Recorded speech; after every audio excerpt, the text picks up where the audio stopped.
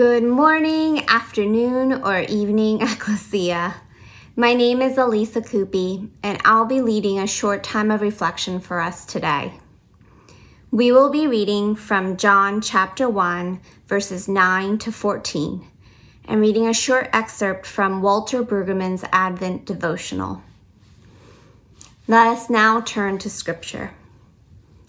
The true light, which enlightens everyone, was coming into the world.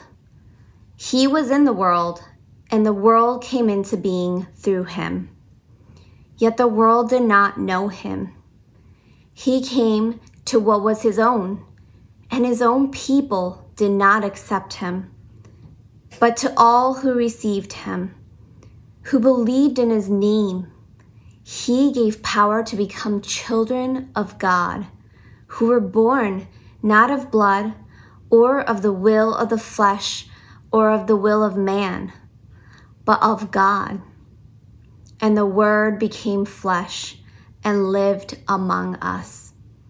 And we have seen his glory, the glory of a Father's only Son, full of grace and truth. This is the word of the Lord.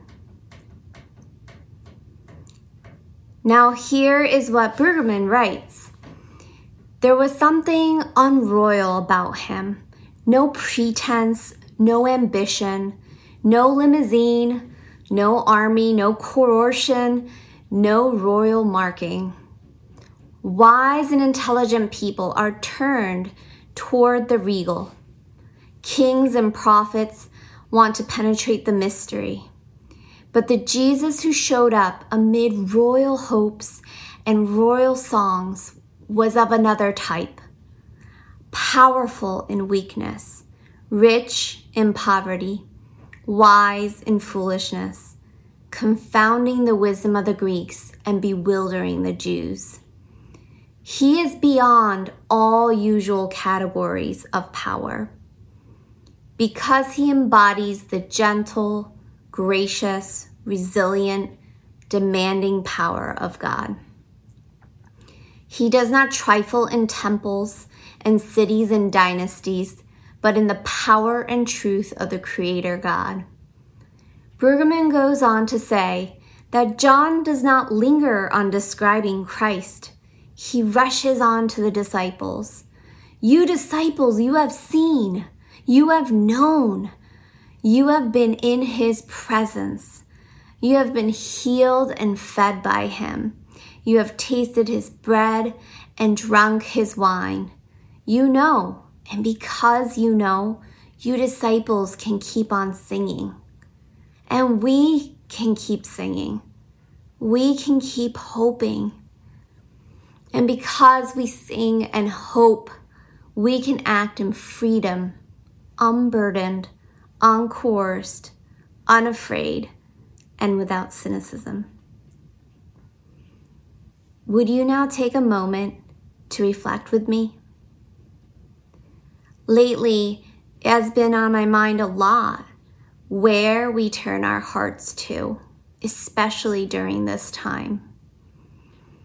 I came upon this verse in Romans chapter 1, verse 25 that says, "They exchanged the truth about God for a lie, and worshipped and served created things rather than the Creator, who is forever praised." Amen. We have the privilege to be known by the Creator. To be known is to be loved, and the Creator of this universe knows us. And we have the opportunity to know him.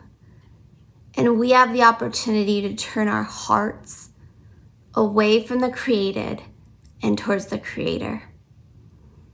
You are Christ's beloved, and you know and love him as your friend. Take this time to reflect on how Christ has shown you his love in the past. Just like the disciples have seen and heard Christ, we have seen and heard Christ. We know him just as they did. How has he revealed himself to you in your life? take a moment to sit in thanksgiving and gratitude.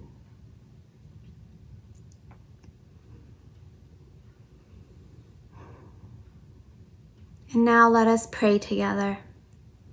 O God, who is with us, Lord of all, your presence is unexpected and unsettling. You come in ways we do not expect. You came as a human baby, powerful in weakness and rich in poverty. You did so to live among us. You took on flesh so we could know you.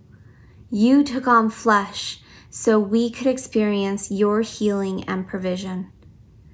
Open our hearts to keep on singing and hoping that we may live and act without fear. Amen.